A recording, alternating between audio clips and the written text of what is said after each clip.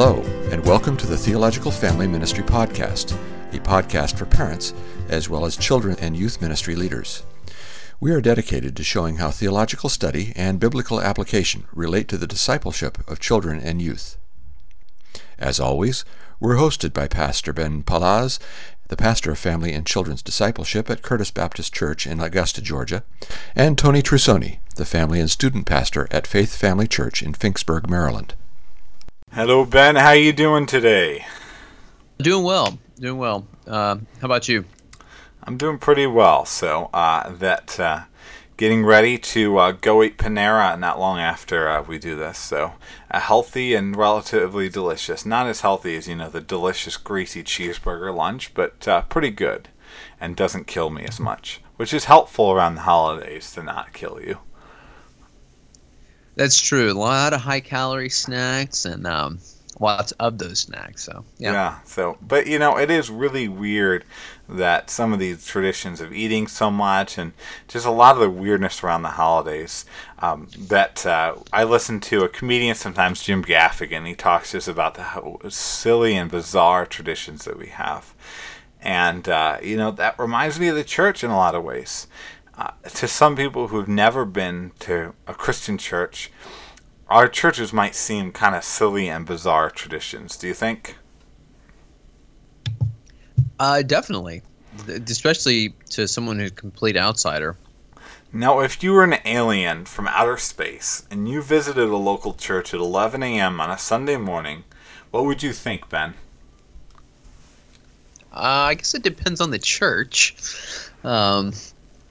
But I probably wouldn't know what's going on, though. I mean, kind of regardless of the church, I wouldn't know what's going on. Yeah, I think... Unless I've been, spying on the planet. But. Yeah, I think it would definitely see it as really odd, unlike anything else that probably would be in my home world, I would assume. In some ways, maybe I would have thought it's kind of like a concert mix with college class in some ways for the average church service. It would definitely be a unique experience, and I think apart from maybe God, the God of this world, doing something in my heart, I wouldn't be as excited about it.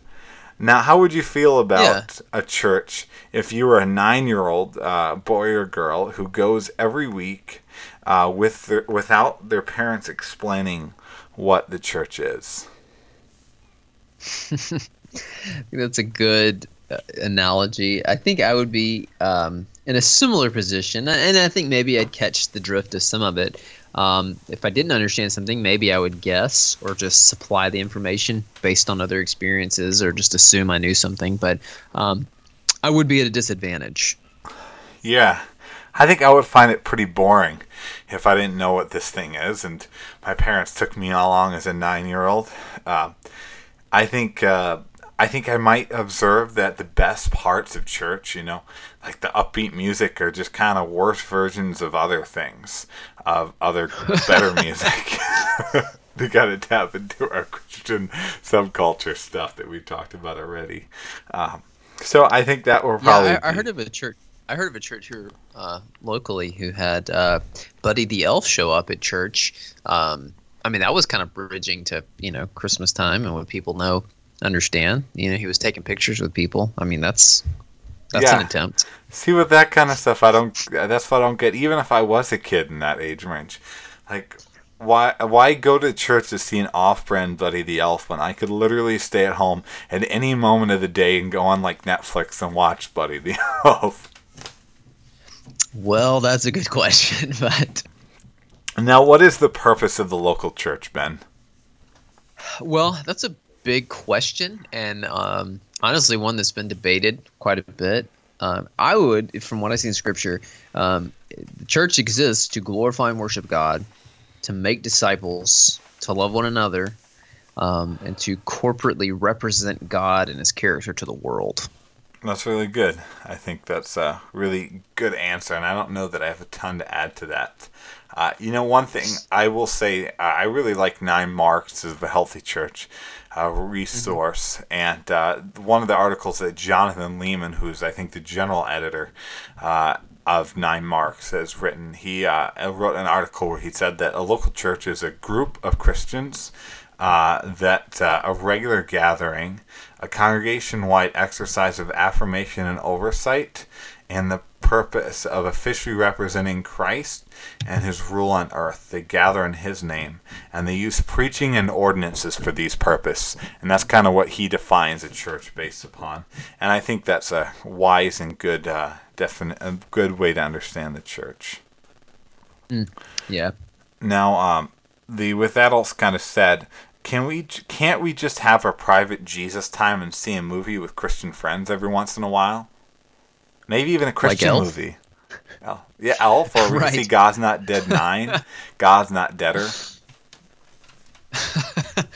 I guess if you want to obey Jesus, then no, you can't. I mean, Jesus commands us, and the rest of the New Testament, which is the word of Jesus, breathed out by His Spirit, there's a whole lot of one another teaching that you simply can't fulfill by yourself, and or just with your Christian friends. The church is not just a group of Christians who happen to get together in a room somewhere on a given time.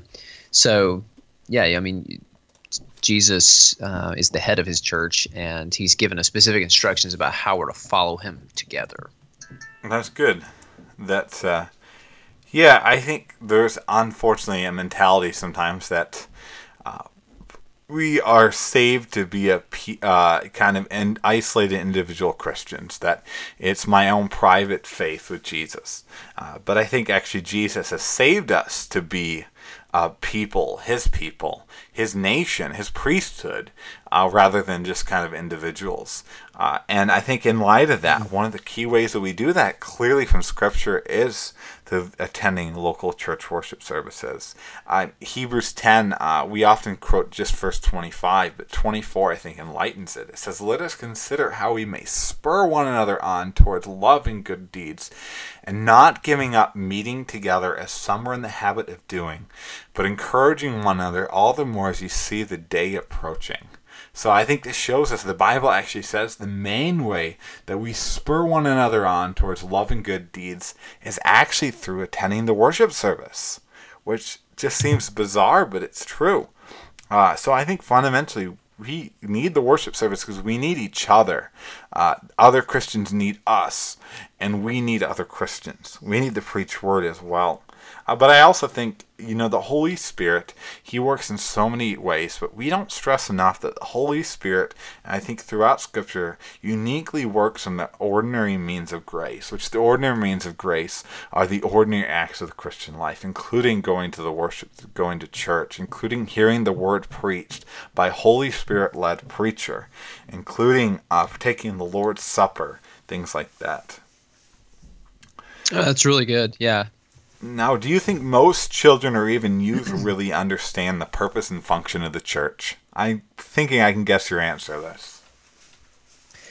I'm going to say no, but really, I think a lot of their parents don't either, or just adults generally. And I think we've talked about this on here before, but we've got a class called the Basics class here for kids that are asking questions a lot about what it means to be a Christian or have outright professed faith. And we talk a lot about the church and how it fits into what it means to be a Christian and growing and things like that. And I'll always ask them, what is a church or what is the church?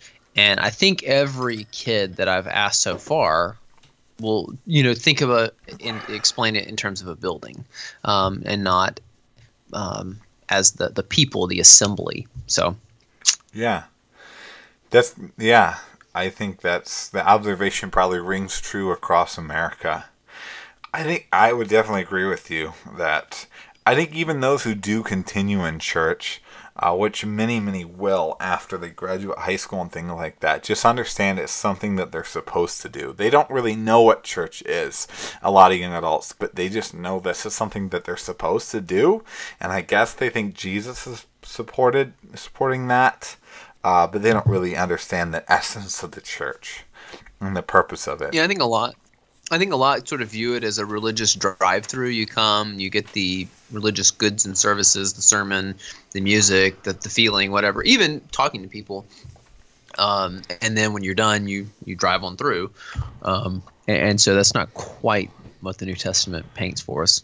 Yeah, and I think, that mentality, it sadly even comes from pastors. I actually knew a pastor that believed that the model for the local church should be the McDonald's drive-through, unfortunately. And so I think it's not a surprise when people have that mentality. Studies show increasing rates of young people think they can have their Jesus without going to church. Why do you think that's the case? I think some of it is the American Western rugged individualism. That's the context for probably the majority of our listeners, though we got people who don't live here. And I think some of it's bad teaching or just the lack of teaching about the church. I think a lot of our application that we hear in sermons and in Bible studies and things like that, youth talks, kids, it's often or even usually just in terms of the individual. And I think that's not wrong to make individual application or even a lot of it to be individual application. But if people aren't, I guess, led to connect the dots that, this applies to the whole church and just thinking like, oh, this New Testament letter was not just written to an individual Christian, at least in most cases. Mm-hmm. It was written to the church at Rome or whatever the case may be.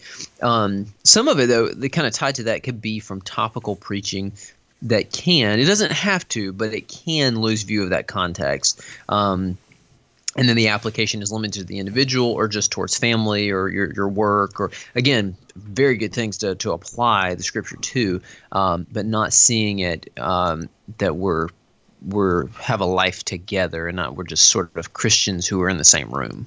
Yeah, I really want to echo that. I think you're so right on. There's a large church in the city I'm from that when they redesigned and built a new church building, they wanted to kind of have an area where families could have really a low-key church experience. So they built like these booths like at a pizza place, almost like you'd have at a Pizza Hut, circular booths. And they had like, I think 3 TVs and on a column surrounding so you could see the worship service. And you could just sit in the booth by your family in kind of like a large open area. And you just do your church with your family. Basically, it was just watching church on TV, but at the church location.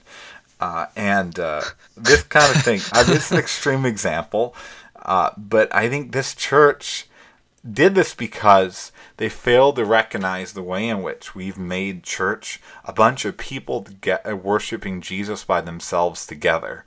Rather than a bunch of people called together, you know what I mean? So it's even church, I think local church worship services often we gear as an individualized worship experience, but just we happen to all get it together at the same time.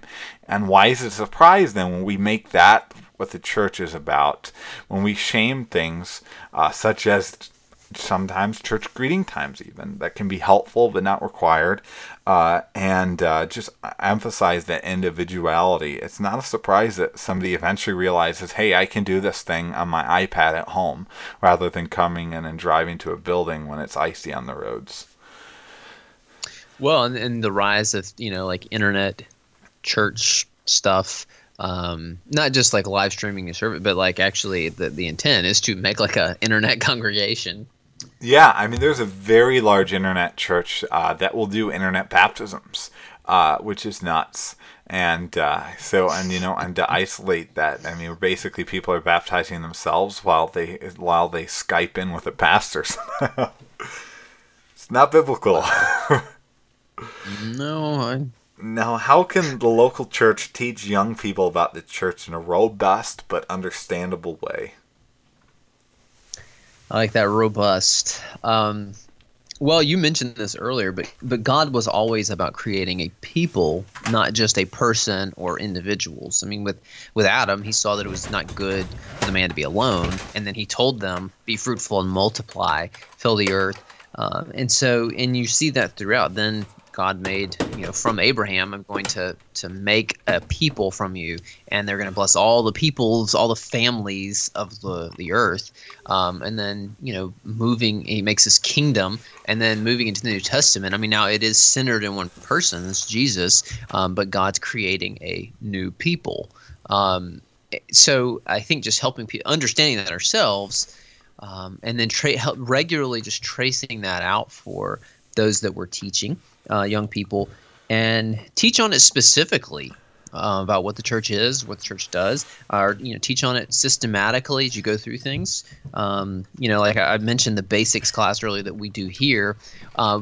When I got here, they were doing something similar to it, and there was a resource that was from a publisher that was helpful. There was a lot good in it, but it didn't emphasize the church quite as much as I thought would have been helpful. And so, anyway, I put some stuff together and adapted some things from the other resource, but we talked a lot more about the church. And so we have a session on what the church is, what the church does, and we talk about spiritual gifts. Again, they're for the benefit of the people, and then how we grow in relationship to the church and all this kind of stuff. And I think just making it, that's one context. Not all the kids in our ministry go through that, but it's a way of discipling the kids, but also of the parents. And I've had a number of parents tell me, they didn't tell me specifically, but surely I'm hoping some of that stuff clicked about the church, how important it is for what it means to be a Christian, that we're connected to it.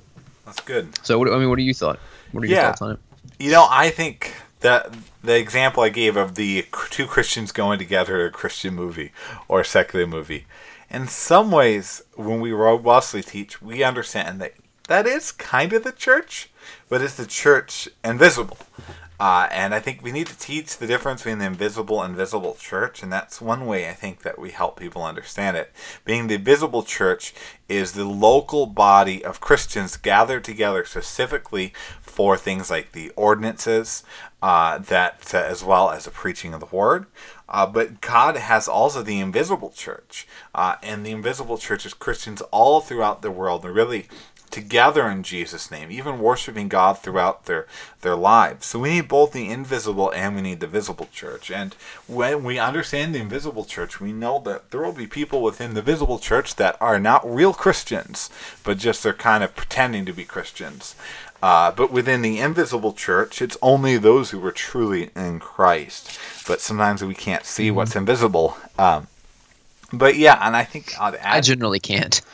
It's hard to sometimes. You have to really that focus for quite well. So, but now also I think we don't, like you talked about with the children's ministry stuff. We don't emphasize the building, but the people and the work. I'm all for church buildings, but we can too often focus on that we're in God's house. Let's respect God's house. Well, God's house isn't the building. God's house is the people and the work that the people do together.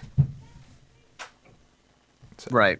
Very good. Now, how can parents prepare their children and youth for the liturgy of their local church? And I'm using a big term, but is that a very Catholic term, you think? It doesn't have to be. It's just how things are done in the service, in the public worship. So even in a very loosey-goosey kind of church, they have a certain liturgy of, okay, now we're going to sing for 35 minutes and people are going to run around the place, so it doesn't have to be just high church and pomp and circumstance and smoke and stuff. And how can parents prepare their children for that?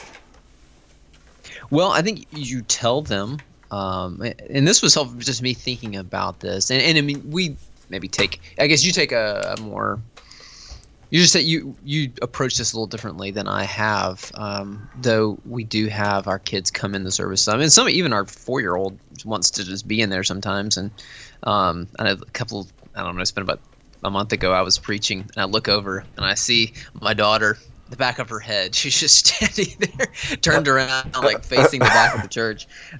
She was being quiet. I'm not quite sure what she was doing. But I think tell them what's coming. and why. And if you don't know, ask. I mean, don't be too proud to ask a pastor, especially, maybe you're newer to the faith, or maybe you just don't know and you're like, Pastor Joe, why do we do X, Y, or Z? Or maybe you came from another church that did something that you don't do at your current church. Just ask why you do what you do. Maybe it'd be helpful for those in charge of ordering and planning the public worship service, thinking about, well, why? That's a good question. Why do we do that? Maybe we don't need to do that, or maybe we need to do more of it. But then also, I'd say, if they're literate, have them write down questions if they've got them. And even, I think, That's good. They whisper to you during it, just explain, what's going on. And welcome those questions. Not like, just be quiet. Here's my phone. Just, play a game. Exactly. That's good.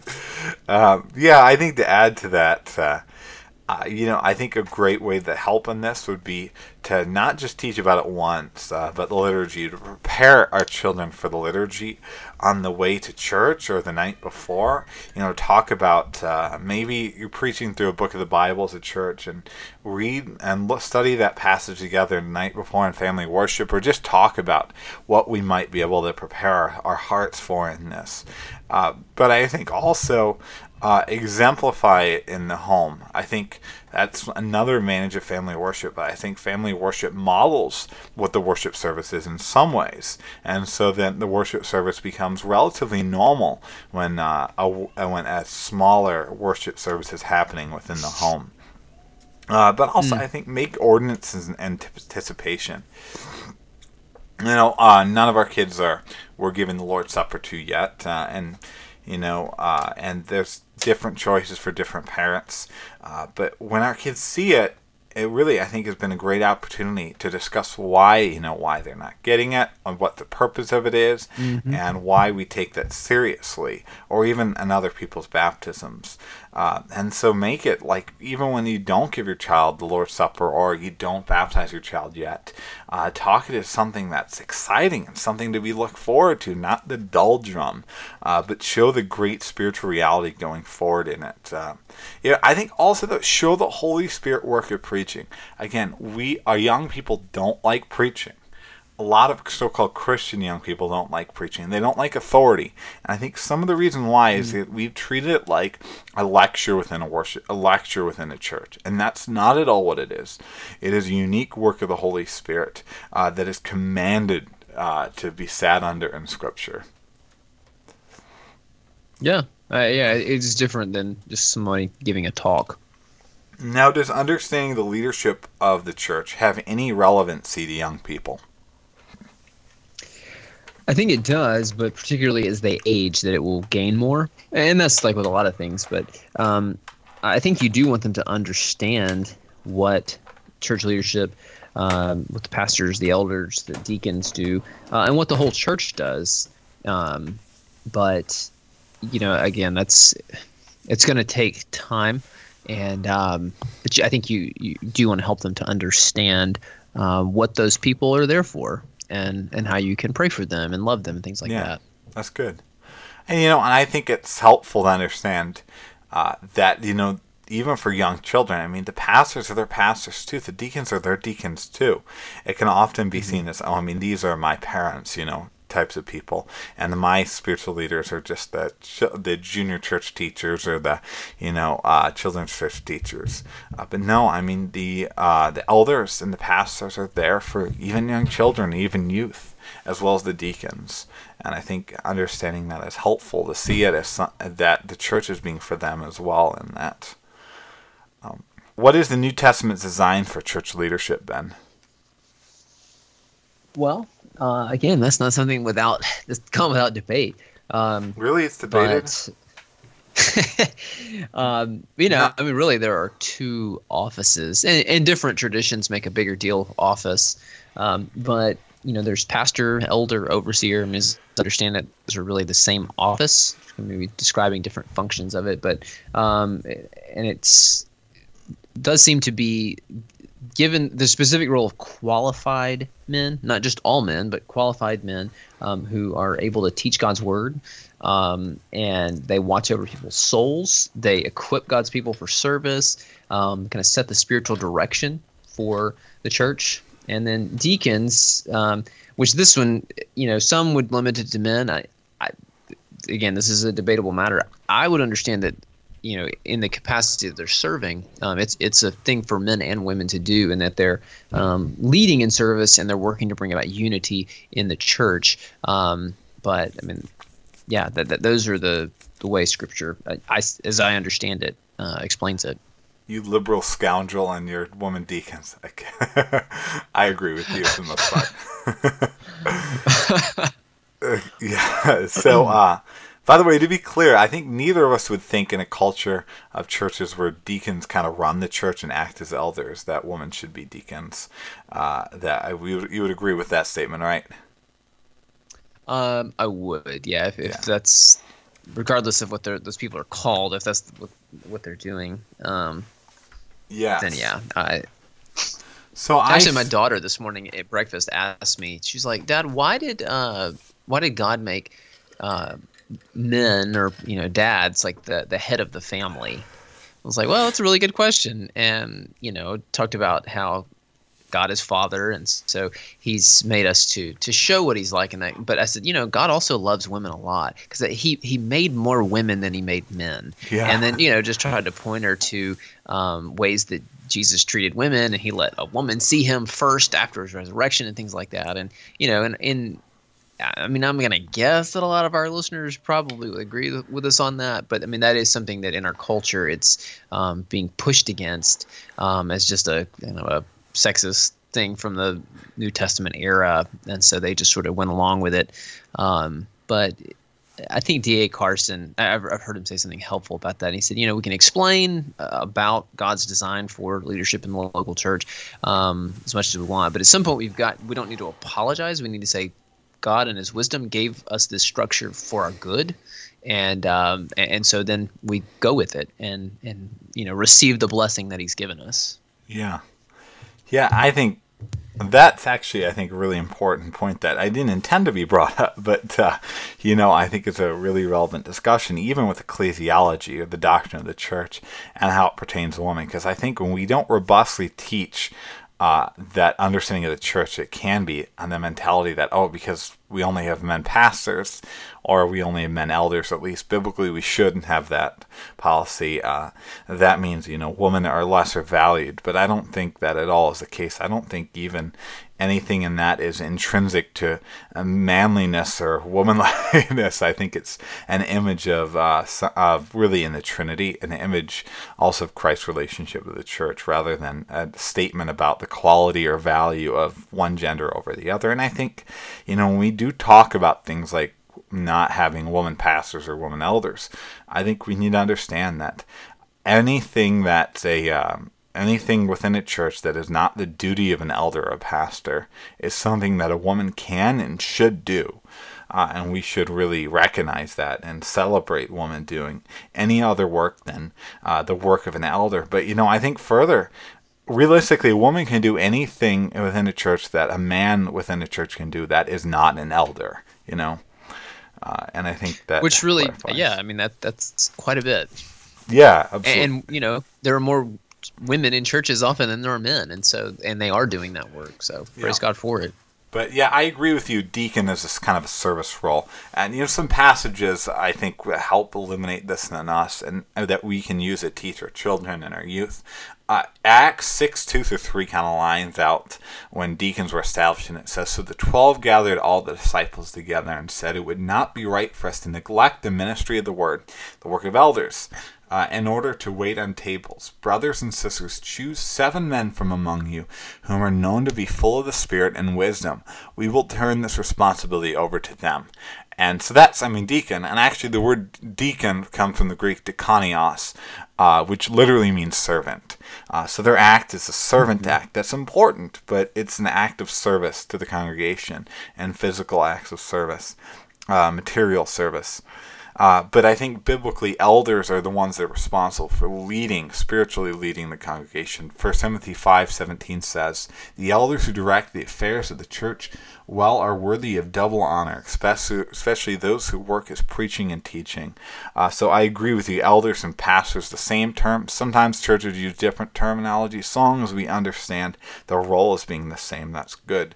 But further, I think we need to emphasize as well that I think the church is governed by congregation as well on that. Matthew 18:17 says, if they still refuse to listen in cases of church discipline, it says, tell it to the church, the congregation in general, not just elders.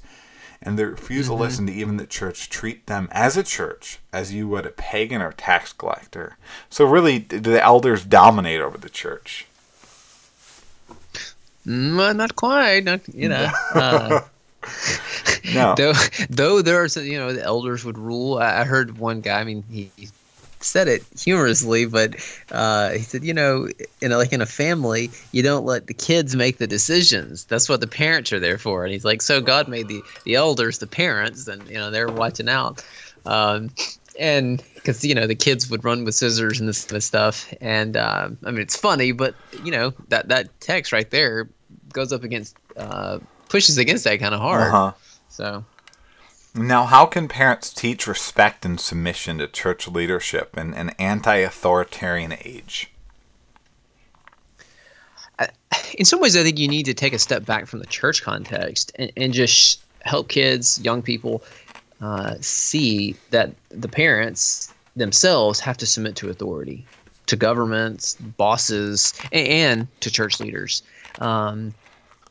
And so just seeing, listen, we're all under authority. We were having that conversation this morning at the breakfast table, too. I don't remember how it came up.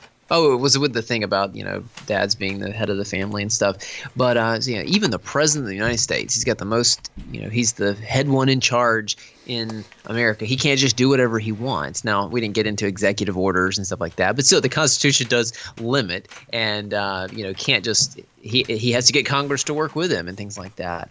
And so just helping them see that we are under authority and then connecting that, and that it's a gift from God. And I think too, don't speak badly of pastors and church leaders in front of kids. Don't complain about the sermon or pastor so-and-so did this. Speak well of them in front of the kids, and because they will learn to, whether it's a young child or that's a teenager, that they will learn to take on the attitude that you take towards authority. Yeah, that's awesome. The only thing I think I'd add to that is one practical thing is, and I say this knowing it's a little selfish because I like to eat free food, but I think parents can help their children follow the leadership of their pastors through getting to know their pastors together as a family. Having the pastor and his family in the home over for dinner, and see that way the children and youth see them as real people, not as just these far off smug leaders in that kind of way. And I think that is a really helpful way to do it, especially if you make bacon and invite me over. I'm all on board for that. That's exactly what I was thinking. Have Pastor Tony over for some bacon and some pumpkin pie or something. I am on board, my friend. I am on board. Now, how do we teach children and youth about the role of a pastor and the ministry of the word? I think this is something that almost week to week. Now I don't know that you do this every week, but it can be. You have the opportunity for it, but that a lot can be done through application. As you're teaching through whatever, you can look and think about, okay, how does this apply to that particular aspect about pastors and the ministry of the word, how important the ministry of the word is. I think too, you're lifting up the word, and that's you were talking about the word for deacon, meaning servant. There's places in the New Testament where it refers to pastors as deacons of the word. And so they are a servant of the word. And so just making the Bible central, teach from the actual Bible, and even use a physical copy, have it visible, just for kids that are pre-literate and they're just seeing, oh, this comes from that book. We really talk about that a lot. Not an invisible And copy, like the visible word, like the invisible church.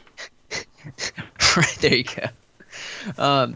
And I mean, make comments regularly too about what the Bible is and what it does, as you teach it, and that talking fitting what pastors do in there with it, but that the pastors have been given the role of teaching it, but all of us are to be in the Word, and we need to hear the Word, and so. Just even as you start teaching, and I remember this is the Holy Spirit breathed these things out for us. He gave us exactly what He wanted to be written, and so He gave it to us for encouragement, for hope, endurance. Romans 15:4, I believe it is. But just regularly pointing out to them how central the Word is. That's how that I've tried to go about it. But Yeah, that's good. well, I mean, what have you? Because you've ministered, I guess. You're a little bit broader than I am. So how do you go about that? Yeah, I think we said the pastoral epistles. This one, I mean, very overt one, and maybe that seems obvious, but I think the pastoral epistles are one key way that we ignore it with families. It's not often that we study First Timothy in family worship, right? Or that we study it with youth group or children's ministry. But I think it's really helpful because it really illuminates that kind of thing. But also, I think another thing, an image that we can use with children and youth that kind of helps them understand the role of the pastor. There's a term my pastor in Louisville, Ben Larimore, a really great godly man, godly pastor. He would often describe a pastor as a mailman. That some people he'd think are the pastor is basically a wise man, a religious guru. But he said, instead of the job of the pastor to be a mailman, he just gives what he's given.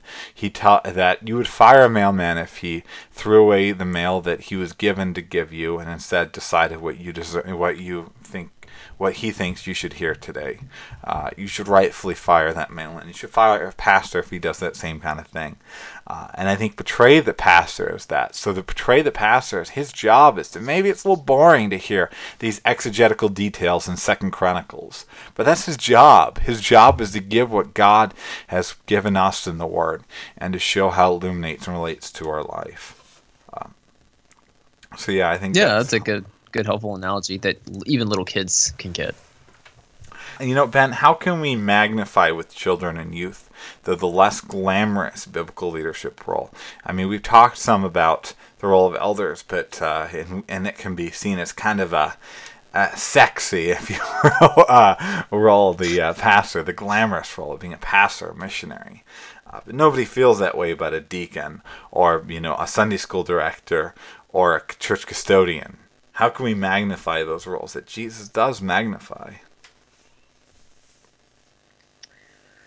I think you want to draw out some of what they do and even tell stories, if you know some about how someone has benefited the church, and highlight that for them.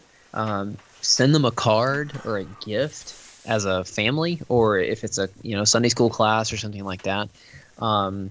Pray for them by name. I know something that our Wednesday night program that it implements is getting to know different people in the church, whether they're in an official role or they're just a member of the church. And it comes from, and we interviewed her, Connie Dever, with the Praise Factory curriculum, and they have something on a very important prayer person. And so it's kind of it's a game. And so I've given out these sheets where the people fill out stuff that would be of interest to kids, like their favorite food and their favorite animal and hair and eye color and stuff like this. But then it also asks them what you do during the week and how do you serve the church? How can we pray for you? And you're supposed to list several things. And so the kids try to play a game to figure out who the person is, and then they pray for them. And so it's a neat way for the kids to get exposed to, whether it's the sits at the front desk, answers the phone, or it's someone who, like you said, it's someone doing the less glamorous custodial work, or whatever the case may be, and just highlighting that as a person that we can love and that we can take to God's throne of grace. And so I really love that. Yeah, that's awesome. The only thing I'll add to that is I think we need to teach, whether children and youth, the biblical principle that the last will be first and the first will be last. And that, it could be the case in heaven that some of the more important, more honored figures in heaven be faithful deacons that were happy to take care of that some poopy diaper trash. Then he glorifies and lifts up pastors that have no interest in doing that kind of deeds.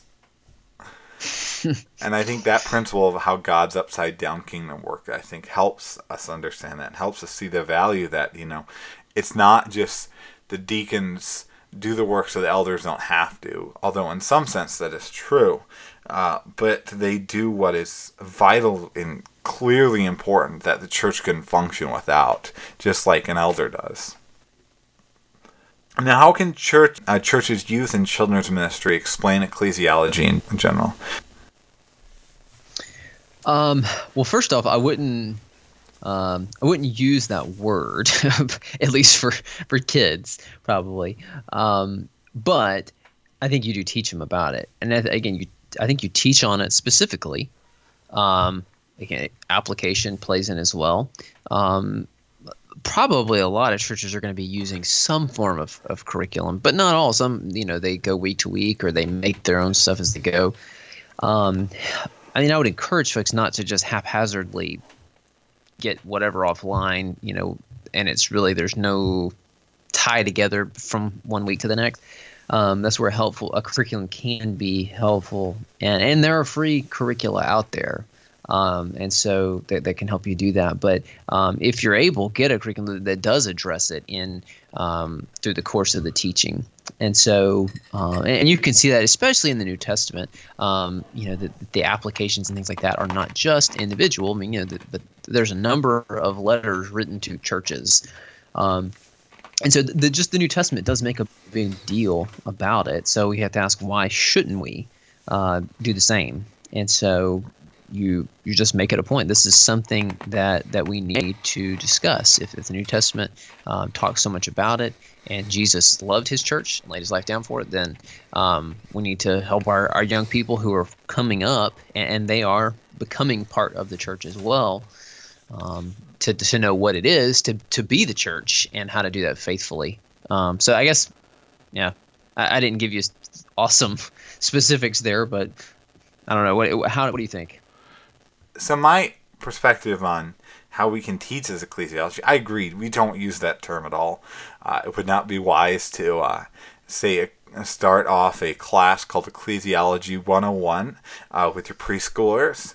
But I think a class along the lines of Ecclesiology 101, what is the Church 101 or something like that, might be legitimately a helpful study in children and youth ministry. Going through youth, what is the church? One thing we're going to do in the winter is we're going to study systematic theology together, kind of like going through Wayne Grudem's systematic theology with the youth group, and we're going to have a week just dedicated to understand what the church is. But also, one very relevant resource, Sojourn Community Church has produced a little book called What is the Church? For children, and I think that's a really helpful resource. They've kind of got a accompanying book that our home is the little church or something like that. But the book that I think would help to teach young children a biblical ecclesiology is called What is the Church? And again, that's made by Sojourn Community Church. Those are helpful ideas. Buy it. So. Now, what can parents and next generation volunteers do to raise up healthy future church leaders?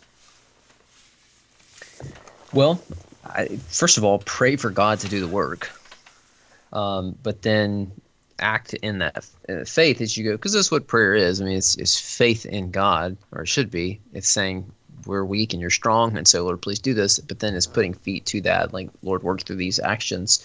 And so I think just talking about the possibility that God would enable some of the kids, the young people that you're serving, or your own children, that he would might enable them to serve his people that way in the future. And so it lays the groundwork to help them even aspire to that kind of work, whether it's vocational or not. And we tend to glamorize certain professions in our society, and even Christians, whether it's a doctor or an athlete or singer, this kind of thing, but prioritize that work of serving God's people and showing that is a worthy thing to set your sights on. But at the same time, you don't want to, at the time of the Reformation, they were kind of chipping away at the notion of like this two-tier caste. You got the holy people and then the rest of us. You don't want to give that impression, but at the same time, you do want to show that is an honorable thing. And that's all I got. That's good. We go into a whole lot of things on the Reformation principles of the separation of the church and vestibules and all this kind of stuff, but we won't do that. The narthex. Exactly. Yes. So, there was a pastor of a large church that a couple years ago wrote a book called Unqualified around that, something like that. And he would talk about how somebody called him famously unqualified to be a pastor. And he said, and his point of his book was ultimately none of us really are qualified, but God uses the unqualified based upon basically saying, no, I don't match up with the list of attributes of a character of a pastor in 1 Timothy, and nobody really does. And I listened to some studies on that, some responses of that, and Carl Trueman is a theologian and a professor and pastor as well, and he actually responded to that by saying the qualifications for pastors are not like exemplary things that are like impossible to achieve. Instead, they're like basic levels of maturity in Christianity. For the most part, they're things that we can all aspire to, and all if we're faithful, by God's grace, we can achieve some of that. And so I think how that connects to raising up the next generations, as see these moral standards in 1 Timothy, Titus, 2 Timothy, Ephesians that are given for an elder as being the bar, as what we want to see in our children in the next generation period. That this isn't just something for the elders, the pastors, but these are the kind of morality that we want to see in general. And then we can talk, if you're living out in that kind of way, we can talk about church leadership, rather than saying, oh, you're called at 7 years old to be a pastor, and we're not going to ever question that, even if you're not nowhere near as godly as some of the other youth. When you're a teenager. But I think also, and this goes back to our podcast when we talked about studying the text and teaching the meaning of the text, I think one of the main real attribute that's different between qualification that's different between an elder and a deacon is that it says an elder has to rightly handle the word of truth, has to be competent to teach the Bible, has to be a student of Scripture that can teach its meaning from context and from the context of the whole Bible as well. And I think we need to teach our children and our youth to be the kind of people that can do that, regardless of whether or not they become pastors. But then if they do become pastors, if they do become missionaries, they're so very equipped for this important work, rather than thrown into it without having the right qualifications. I like that. That's really good. Anyway, so, we hope you listeners, this was posted a couple days before Christmas. And I'm sure you guys are busy in the Christmas spirit and getting everything wrapped finally for Christmas gifts. And we hope that you guys are encouraged this time, and perhaps this lifts up your spirit as you're frustrated with getting that last piece of tape on the wrapping paper. I'm so terrible at that work. And maybe it can uplift your spirits and help you think of the church, God's true people that sometimes are far more messy than wrapping paper can be, but God uses anyway. Thank you for joining us for this episode of the Theological Family Ministry Podcast. If you have enjoyed this episode, please give us a review on iTunes and share the podcast with your friends on social media. All new episodes are available to listen to on Stitcher, SoundCloud, YouTube, Spreaker, and iTunes. We hope you have a great week, and join us again every first and third Thursday.